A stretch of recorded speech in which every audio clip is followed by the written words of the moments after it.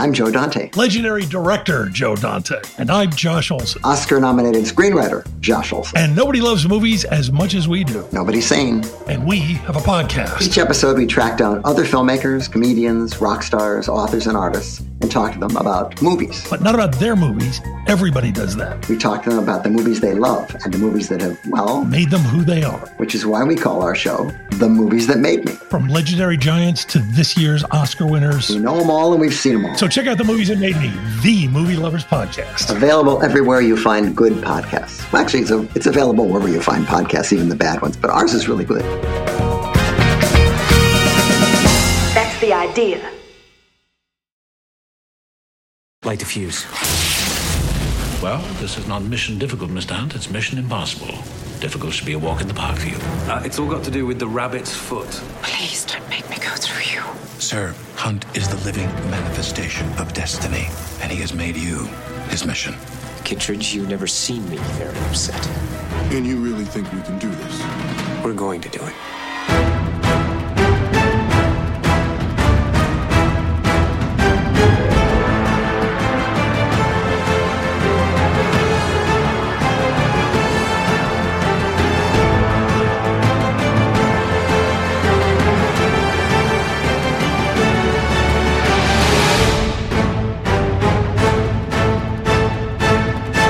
Welcome to Light the Fuse, the official Mission Impossible podcast, and I am here.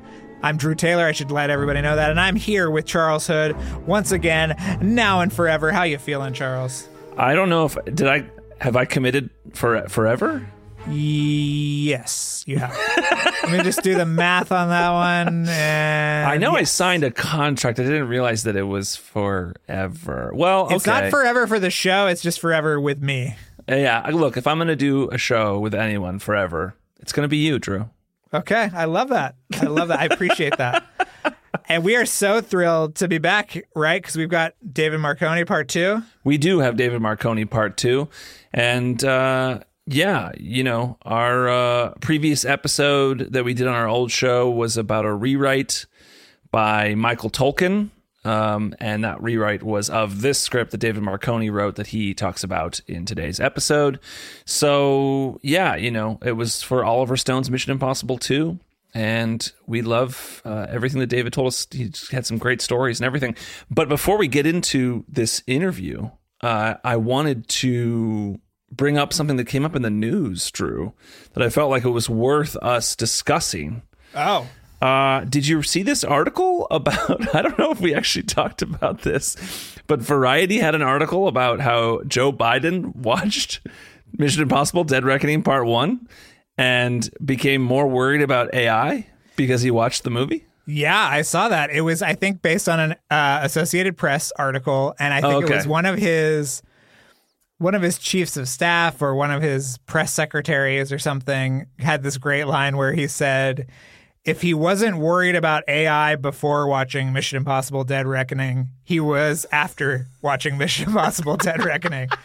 And yeah, I think that that's great. I think that, the entity is doing its job. It's scaring the hell out of people. Yeah. And anyone out there who tries to argue that these movies don't influence culture, I mean, I'm sorry. Look at this right here. The president of the United States is watching it and changing, policy to make sure that we're covered here. I mean, and I'm glad. When I watch the movie, it does make me nervous. You know, there's a lot of things going on in the world and the news where it's like, I'm worried. So this is good. I'm glad that, hey, McCory and company, they're doing God's work here. They're making sure that we're covered. They really are. Yeah, I think it was like they showed Biden like a fake video of him, and that really freaked him out. And then he watched Mission Impossible Dead Reckoning at Camp David, and then he got even more stressed out. So yeah, what a great story.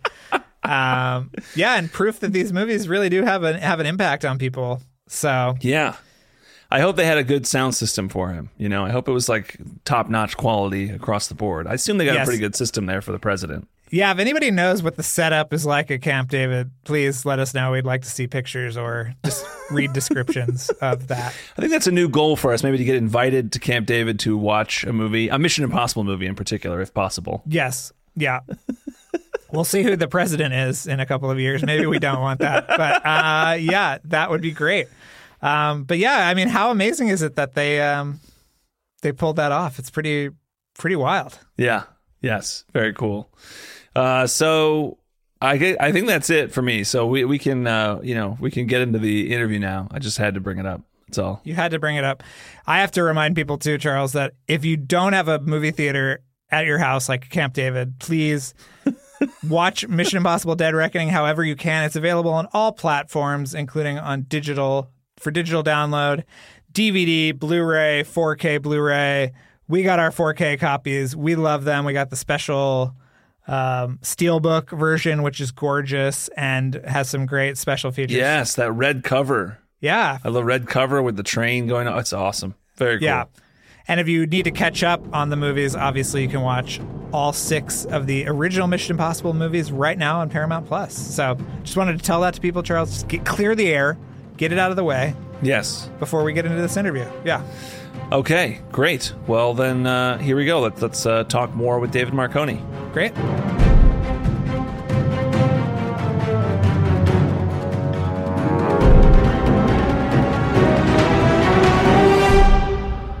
I'm just curious, were you like a big techie? You're writing all these scripts about all this sort of super high tech. Was this all imaginative, or what was? No. I remember when I got hired to do Enemy of the State, I went and I met with Lucas Foster, and behind him was this big poster of, North by Northwest, of the photo of Cary Grant being chased by the airplane through the, cornfield or whatever that thing was. And it was huge. And I was looking at it and he goes, David, we want to do a movie about a guy who gets, taken part electronically. We don't have a story, but, you can come up with a story and then come back to us. I said, okay. So I went and I started to research about that. And I found a book that James Bamford wrote called The Puzzle Palace. He wrote this book in I think about 1983. And it was based on stuff that he studied. I mean, research he'd done, since the 70s. And, you start reading about, it's all about the National Security Agency. And so I started, diving into that. And I go, my God, nobody's even heard of these people. Their nickname was called No Such Agency. So I started, diving into this tech world, and they, flew me to meet with different types of people that were involved in the internet and creating the internet, and various people at DARPA. I met Senator Patrick Leahy, who was involved in privacy issues and stuff. And I really, they flew me all over the place to, interview people. And I started to get, involved in all of this, tech. But I was kind of a non-tech person, but I'm kind of good at seeing and piecing together things, like being a critical thinker and saying, well, if this is possible, then this is possible, then this is possible. I can kind of connect the dots, which is kind of what I did, for Enemy of the State. And I remember when I was writing that and the movie came out, everybody would say, a pretty good, Hollywood yarn, but, not based on anything, that's real or reality. And I knew, having done all the research and interviewed people, I knew that wasn't true. And it was all based on, what their capabilities were way beyond what the average person thought or believed. And so I would tell people what I knew, and they looked at me like I was wearing some kind of tin hat and smoking really good weed. And, they thought I was just, a crazy person. And it wasn't really until Snowden came out and confirmed everything in a big way, what I was talking about in the movie, that people realized that, everything in that movie was actually true. So as far as the technology goes, for me, it was just kind of a path that I went on, on a rabbit hole that I started to go down. And then, after that movie, and once Enemy of the State came out, Fox, and Peter Rice over there approached me. They wanted me to do a movie called WW3.com, which was a story about cyber terrorism that came to the United States. So because I had all this information already about Enemy of the State in my head and the AI stuff in my head from MI2, I said, yeah, I can do this. This is pretty easy. I know what's going on, and I know how to put together a team that would come in and what they would do and what they would attack. They'd go after, the infrastructure. So they took that, it was really kind of, again, it was a heavy kind of hitting, political film. And then they, turned it into this kind of thing for Die Hard. And I was like, oh boy. Yeah. But listen, I'm glad they made it. I'm glad it actually, found a rebirth as a, Die Hard movie, but it's kind of not the hard hitting, political thriller that I wrote. It kind of got, cartoonized and, right. Anyways, I it's hard to complain that, because they made a successful movie out of it, but it wasn't my vision of what the picture would have been. But you were making these kind of high tech thrillers for so long. And I saw that you sold a similar kind of script for Chris Rock, that you were working on other projects sort of in the same milieu. So yeah, you went from you didn't know anything about it to now you are the the preeminent screenwriter on it. Yeah, I'm sure there's people that now know a lot more about it than I do, but it's like I'm kind of going down, different paths now as far as, what I'm researching. And, I'm always looking for, the problem is, all these conspiracies I research turn out to be true. So that's the problem, because a lot of the things,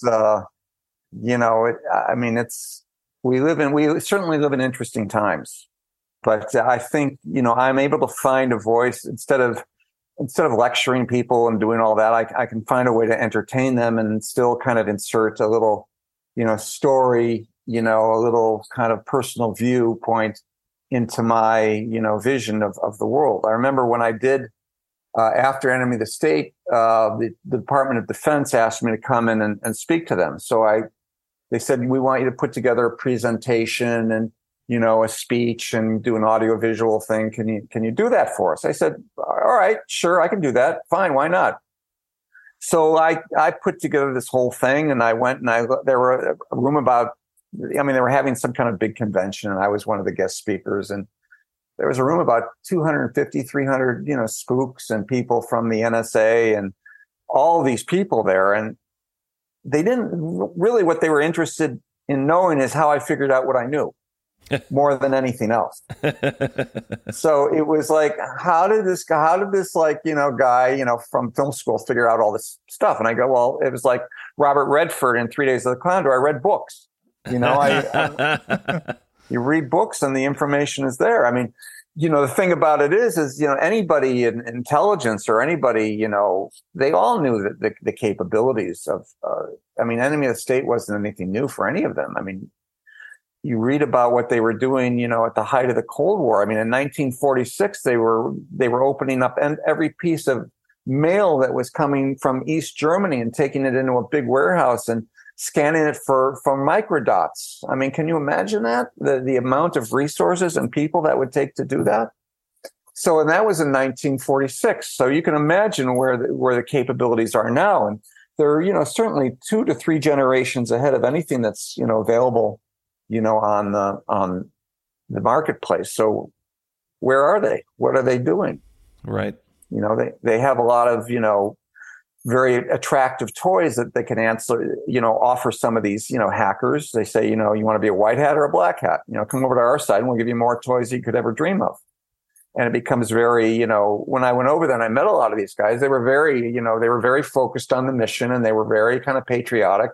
You didn't get a sense that any of them were, nasty or bad in any way, shape, or form. But at the same time, they were very kind of myopic as far as what they did. They saw just their little specific mission, and that was it. A lot of them didn't really have the bigger picture as to where this all was going. I mean, Snowden certainly did, but he made a choice, and he went. He took his information and off he went.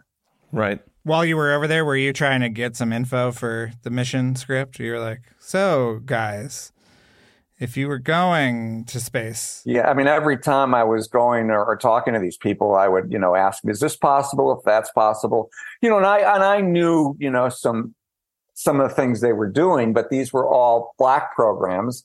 And so they would just kind of look at you and they'd roll their eyes and, either they knew and they didn't want to talk about it, or they didn't know and they thought I was nuts. So but when you ask them about, classified programs, they're not going to tell you about them. Right. I remember when I wrote the opening of www3.com, I had a whole scene that takes place in the Aurora, which finally made its appearance in the in Top Gun Maverick. But I wrote a scene with that plane like in 2000. Mm-hmm. I mean, that plane's been flying, since probably 1985, late 90s. I know people that have seen that plane flying, but that's existing technology. I mean, when they retire the F-117, because it's old technology, you got to say, all right, if they're retiring that, what's online? What are they actually flying? Right. Ben Rich had a very, powerful statement that he delivered to UCLA. He said, we now have the ability to take ET home, but it would take an act of God for us to ever release that information. David, how have you not done a script with Oliver Stone yet? I mean, just listening to this, it's like, hello, we got to get this. We got to make this happen. Yeah. I love Oliver and I love his mind. I mean, for me, one of the best movies ever made was JFK. And that movie, we were flying around on this, plane, on a Warner Brothers plane, and he would always be sitting in the back and he'd be like, like this, working on his script, like we were going to sound like Paul Wagner and I were going to steal his ideas. But he always carry around these letters and, that people would write him about that movie. And for him, it's, he really took that movie to heart. I mean, I think it was one of the bravest movies ever made, in America. I wish Warner Brothers would make more movies that had meat to it. I mean, what happened to the beautiful movies that were made in the 70s and the 80s?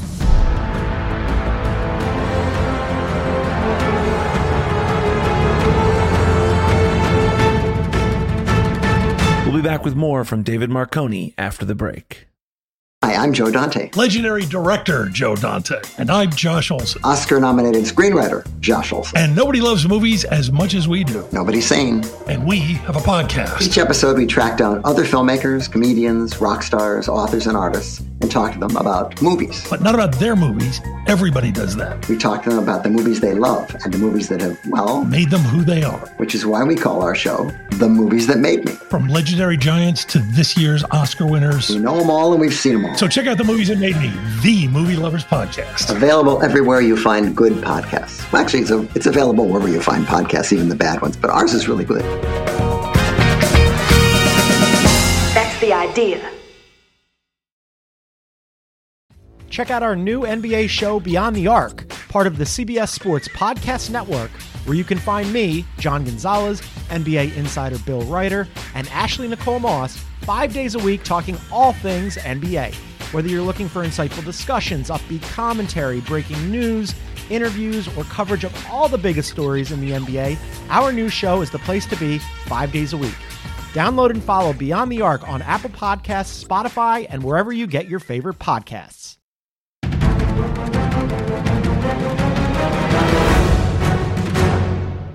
Did they come back to you after Tolkien, or were you brought? I mean, where did the discussion kind of end with Mission Impossible 2? It ended where they said we were bringing in Michael. And that's it. You said, okay, goodbye. Thank you. Yeah. Get your box of stuff. See you, and close the door behind you. No, it was. I wish them the best, and at the end of the day, they went with a new director and a whole new approach. So I was looking for something original, and again, I got offered another movie prior to that, a movie called Lingo, which was a kind of very interesting book about a computer that becomes sentient, and how it then gets into the mainframes and everything. And you had also Forb in the Colossus Project. So this wasn't really a fresh new idea, but it was the idea of singularity and all of that was being talked about, and people were talking about how computers could, how AI could eventually become sentient, and the idea of singularity and at what moment that would occur. And again, a lot of people are saying, oh, this is impossible. this is garbage. This will never happen. And sure enough, now we're there.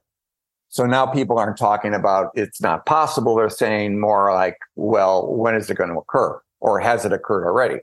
Right.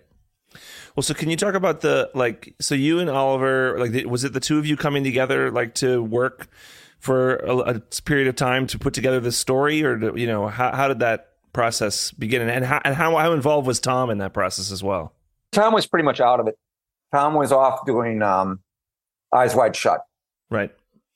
So was it like you and Oliver in a room hashing out the plot? Myself and Oliver would give me some notes. I'd come in and discuss stuff with him, and then he'd say, go off and write it. And then I'd come back and discuss, I'd write it, and then I'd come back and, it wasn't Oliver and I sitting in a room writing together. Right. It was him and I discussing stuff, and then me going off and, doing the lifting. Because he was doing other projects at the time, writing other things. But this was certainly, important for him. Paula Wagner was very much involved. She was, Tom's producing partner. Right. And along with the executives that she had working for her at Cruise Wagner over at Paramount, they were all involved. So I was utilizing them on a day-to-day basis for, the project. And then Oliver, and then lastly, Tom, who was, very much, involved in Eyes Wide Shut and not really paying that much attention to what it was that, Oliver and I were doing. Do you remember how many drafts you did? I probably did 2 drafts. Do you remember, was it a pretty big shift between the first and second, or was it? No, not really. No, I stuck with the program, and then maybe Tom might have read it at that point, and he said, where's the team? I want Lukather, I want da-da-da-da. And then they probably brought in, I would imagine they brought in Tolkien at that point. But Oliver was already kind of scratching his head going, I don't want to, make The Saint Part 2, and I don't necessarily want to make the movie, that Tom wants to make. Right. I think ultimately that's what it came down to. Tom really wanted a sequel with the team and the whole thing. Tom had a clear vision as to what he wanted with Mission Impossible to be at that time.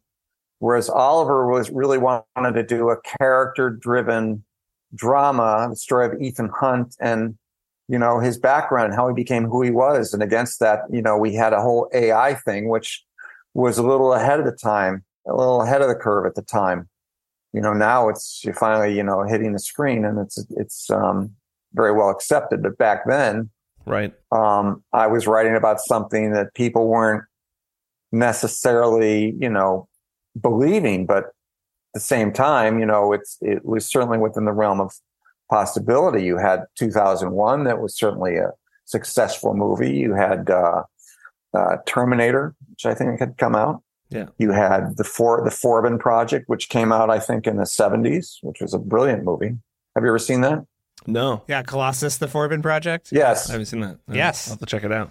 Yeah, you'll see, that also probably has a lot of references in, the current Mission Impossible. Right.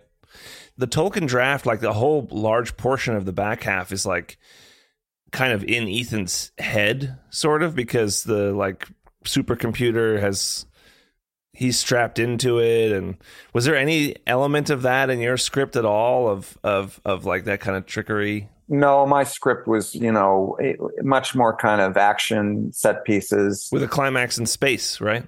Yes, climax in space. That's pretty awesome. Yeah, I mean, what do you know what that was? What the climax was? That what was the big action set piece there in that finale? Because that's so different from what we read. Yeah, it's a big action set piece, and it's kind of like I'd have to reread the draft, and We're ready to go to your storage locker. We'll digitize everything. You don't have to lug anything back to Italy. So I think it would be really a fruitful adventure if we got in there. But, we'll see. Yeah, we can dig. We can revisit all this. I'm happy to find the draft. Yeah. And then I can watch the movie. And then, maybe after the second movie or the Mission Impossible 8, then we can really discuss it in greater detail. Oh, we would love that. Well, you were working with Michael Mann, and then he made a hacker type That's right. movie. Yeah, he did Black Hat. Yeah. Yeah. Was that based on your conversations? I mean, I know your project was something different, but. Yeah, no, that was, I was doing a movie about, the DEA operations in Southeast Asia. Completely different type of situation. Charles has to ask about Jackie Chan with anyone involved in any Jackie Chan project. So I think I need to That's true. give Charles that room right now. Yes, I am a giant Jackie Chan fan. I have my Armor of God poster back here. A French Armor of God poster back here. So I'm just curious, how involved were you with Jackie when did he get involved in The Foreigner?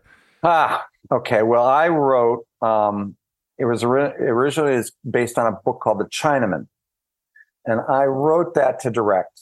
And I was going to do that after I'd done this movie for EuropaCorp. I directed. It was called Intersections, or here in America it was called Collision. And we shot in the desert of Morocco. And this was going to be my third picture. And I came back, and I ran into a friend at the Soho House, and she said, "Well, what are you doing?" I'm like, "Well, I got this movie that I'm trying to put together. I'm trying to cast right now." And she goes, "Let me read it." And she read it. She goes, "Well, can I get this to somebody who knows Jackie Chan?" So I said, "Sure." So she got it over to Jackie Chan's people. He read it, and he goes, "All right, I want to make this movie." So I met with Jackie, and I met with his stunt team, and they were all on board, ready to go forward and make the movie. And I said, "This is fantastic." And then I got agented. Jackie's agent, after a week or two came up. He goes, Jackie he loves the movie, but he only wants to make it with an A-list director. I go, okay, here we go. I mean, I've been down this road before. So I go, is this Jackie talking, or is it you talking, or a combination of both? He goes, no, it's all Jackie. So I go, boy. So then I brought in another producer I knew who had done the Rush Hour series. I go, Arthur, you got to help me on this. You got to help me get around, this agent. He's agenting me, and he's trying to get me off my movie. So he couldn't do it, but he attached himself became The Foreigner, nonetheless. And so he now got himself attached to the project. And then through his efforts and another effort, they brought in Martin Campbell. Oh, but before that happened, I said, all right, well, I'm going to get out of here. I'm going to go to China. I met with Chow Yun-fat, Donnie Yen, and Andy Lau. Wow. They said, all of them said, David, we'll support you. We'll make this movie with you. Let's go forward and do it together. I go, okay, fantastic. So I came back, and the main producer, a guy named Wayne Godfrey, who brought me the book originally, said, David, I love all those guys, but I really want to make the bigger movie with Jackie. And I said, okay, Wayne, well, you know the deal. And the deal was if I didn't direct the movie, I would, get my directing fee as a producer, which then is what, I did. I said, I'm not going to stand in your way, because that's unfair. We put a lot of hard work into this, and Jackie Chan is certainly, worth, fighting for. So then, with Jackie involved, we then got Martin Campbell, and then Martin and I rolled up our sleeves, and I did a couple drafts for him. Great man to work with. And, we went off and did it. And I was on the set all the time, helping Martin with, tweaks and anything else I could do to, make sure that the movie, turned out according to the way he wanted it. And we both wanted it. It was, we had a very good working relationship, Martin and I. That's great. The movie turned out so well. And Jackie too. What did you? Jackie showed up. He had his whole stunt team. He probably has like 8 or 9 people. Yeah. That do the stunts for him. One guy does, close-ups. One guy does flips. One guy does wire work. And then, Jackie does, some of the work as well. But he has 8 of his own guys that he trusts and knows and does, movie after movie with. And you're saying they're doubling him now? They double him. Yeah. Yeah, that's funny. It's funny. He was the guy who did all his own stunts, and now he's got a team of guys who stand in for him. Yeah, well, he would do some stunts. I mean, he did some wire work, he did some falls, but I mean, certain things, he's getting pretty old. He doesn't want to do this stuff anymore. He's not like Tom Cruise. I watched those things with him on the motorcycle. I was like, wow, that's impressive. Well, Jackie used to do all that stuff, but I think he beat himself up enough. He got a lot of serious, almost killed himself a few times with some of those stunts when he was younger. Yeah. And when you got a whole movie hinging around the guy, you want to kind of protect him a little bit. He's gotten too many concussions at this point. Yeah. He's just got to. He's got a hole in his head. I think he's broken like all the bones in his body. It's a lot. Yeah, he's a lovely man and very attentive to the material. Pierce was great. It was a very good experience working on that movie with them, and I really enjoyed it. And I was happy the way it turned out. Yeah, it's great. Yeah. That score. I love the music in that movie too. Yeah, it was the guy that did Martinez. Yeah, Soderbergh's guy, Cliff Martinez. Yeah, he did. Who also did Drive, which I thought was an excellent score as well. He created a very kind of haunting, eerie kind of vibe for it, and it was. I was happy with that picture. You never know what you're going to get with some of these movies, but they kept me involved. And, again, because of the relationship I had with Martin, I'm doing another project with him once the strike is over, but we'll see,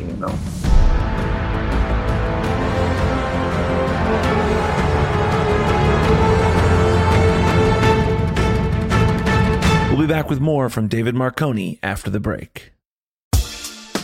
Rise and shine, football fans. Start your day the right way with Morning Footy, a podcast that covers every aspect of the global game, headlines, match previews, analysis, interviews, culture, fashion, and plenty of banter.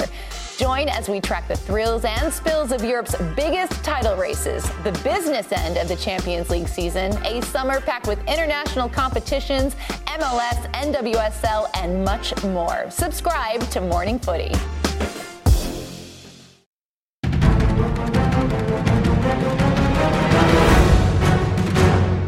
Well, we know you haven't seen the newest mission, but have you seen the other ones? Yeah, I enjoy them. Could you give us a ranking of your favorites? Well, I'd rather not at this point. That's fair. Wow. Okay. That's fair. Not even a favorite? I'd have to think. Let me think about that. I will get back to you on that. Okay. Well, the other question, we are obsessed with Tom Cruise's hair. Did you have an idea of what his hair was going to look like in your version of Mission Impossible 2? Because in the version that was made, it's very long. No. Okay. But I did. The first time I worked with Tom, I was right out of film school and I was working on The Outsiders. Oh, wow. And I remember he was one of the gang with Ponyboy. Yeah. And we were all kids then. We had Ralph Macchio was in that, and Patrick Swayze, and all those guys went on to, become big movie stars. That was, so I was right out of film school, and I was Francis's assistant on that picture with this whole electronic cinema. So for me, that was kind of like my grad school after USC. Wow. It was a lot of fun. Not too shabby, a grad school there. He was a great man. He's a great man to work with, Francis. So I really had I've been very fortunate with some of these directors I've been able to work with. And, I've considered, I've been very blessed in that way. Well, we've been very blessed with you spending time talking about a script that you wrote many years ago and don't remember that well.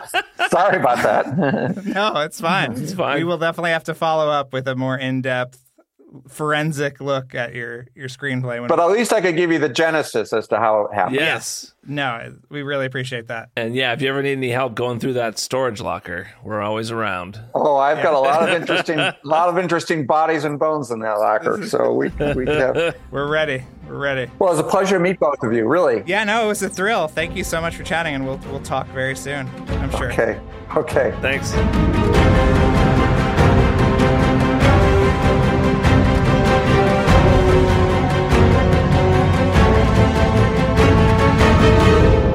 And we're back. I don't think I mentioned this in the last episode, but I loved how what did he say? He was going to have someone's life digitally disassembled or something. Oh yeah. That was the pitch for him, was to write a movie about someone who's gets electronically destroyed, or whose life gets electronically torn apart or something like that.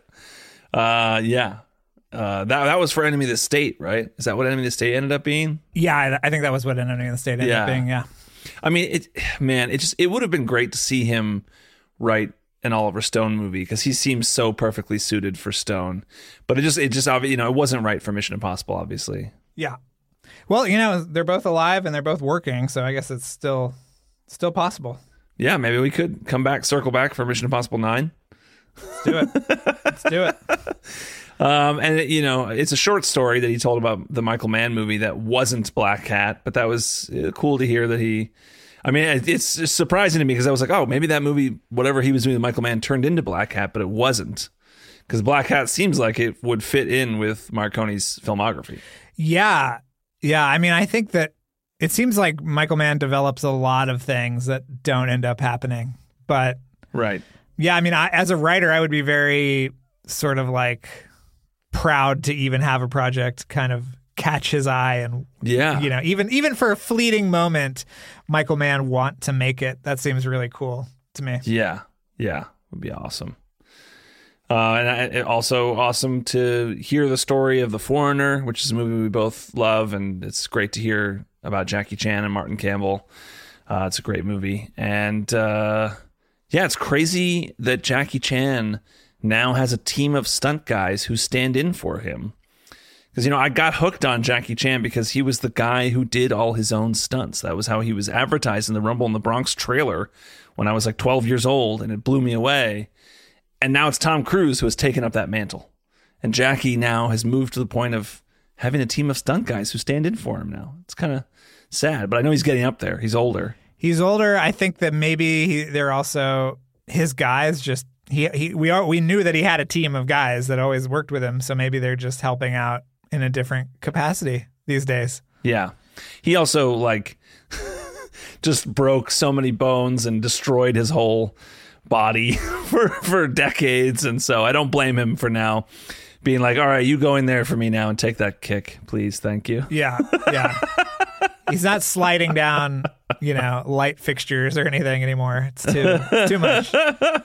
It's too much. But yeah, I guess that's all I've got. It was great to talk to David, and we've got more great stuff on the way.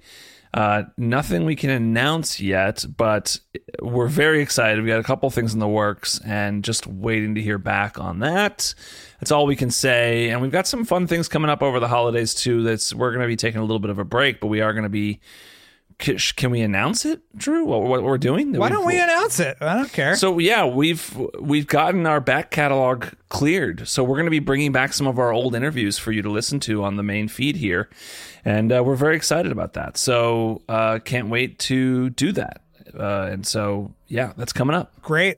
Well, Charles, can I just take the floor for a minute? I got some stuff to talk about. Of course. The floor is yours. Oh, thank God. So there will be new episodes of Light the Fuse, the official Mission Impossible podcast, every Tuesday, even if when they, as Charles said, we're going to have some older ones creep back into the feed as well. So look forward to that coming up. And please make sure to like, subscribe, rate, and review Light the Fuse, the official Mission Impossible podcast, wherever you get your podcasts. And be sure to follow us on social media at Light the Fuse Pod on Instagram, Twitter, Facebook, and TikTok. And I think that's it. Please let us know what you want and what you want to hear. We got David because he reached out to us after finding the older episode and said, hey, let's talk. Let's do a show. Or he didn't say that. I think we suggested it. But whatever you want to hear, whoever you want us to talk to, please let us know. And we will try to make that happen. Yeah. So, so we'll see everybody next week, I guess, Charles. Yeah. Thank you all so much.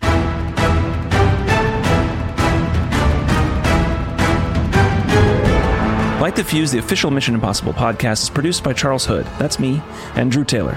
Our supervising producer is Abby Smith.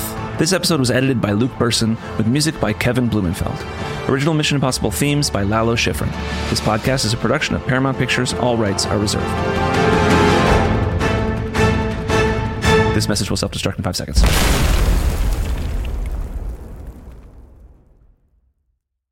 Hi, I'm Joe Dante. Legendary director Joe Dante. And I'm Josh Olson. Oscar-nominated screenwriter Josh Olson. And nobody loves movies as much as we do. Nobody's sane. And we have a podcast. Each episode, we track down other filmmakers, comedians, rock stars, authors, and artists and talk to them about movies. But not about their movies. Everybody does that. We talk to them about the movies they love and the movies that have, well, made them who they are. Which is why we call our show The Movies That Made Me. From legendary giants to this year's Oscar winners. We know them all and we've seen them all. So check out The Movies That Made Me, the Movie Lovers Podcast. Available everywhere you find good podcasts. Well, actually, it's available wherever you find podcasts, even the bad ones, but ours is really good. That's the idea.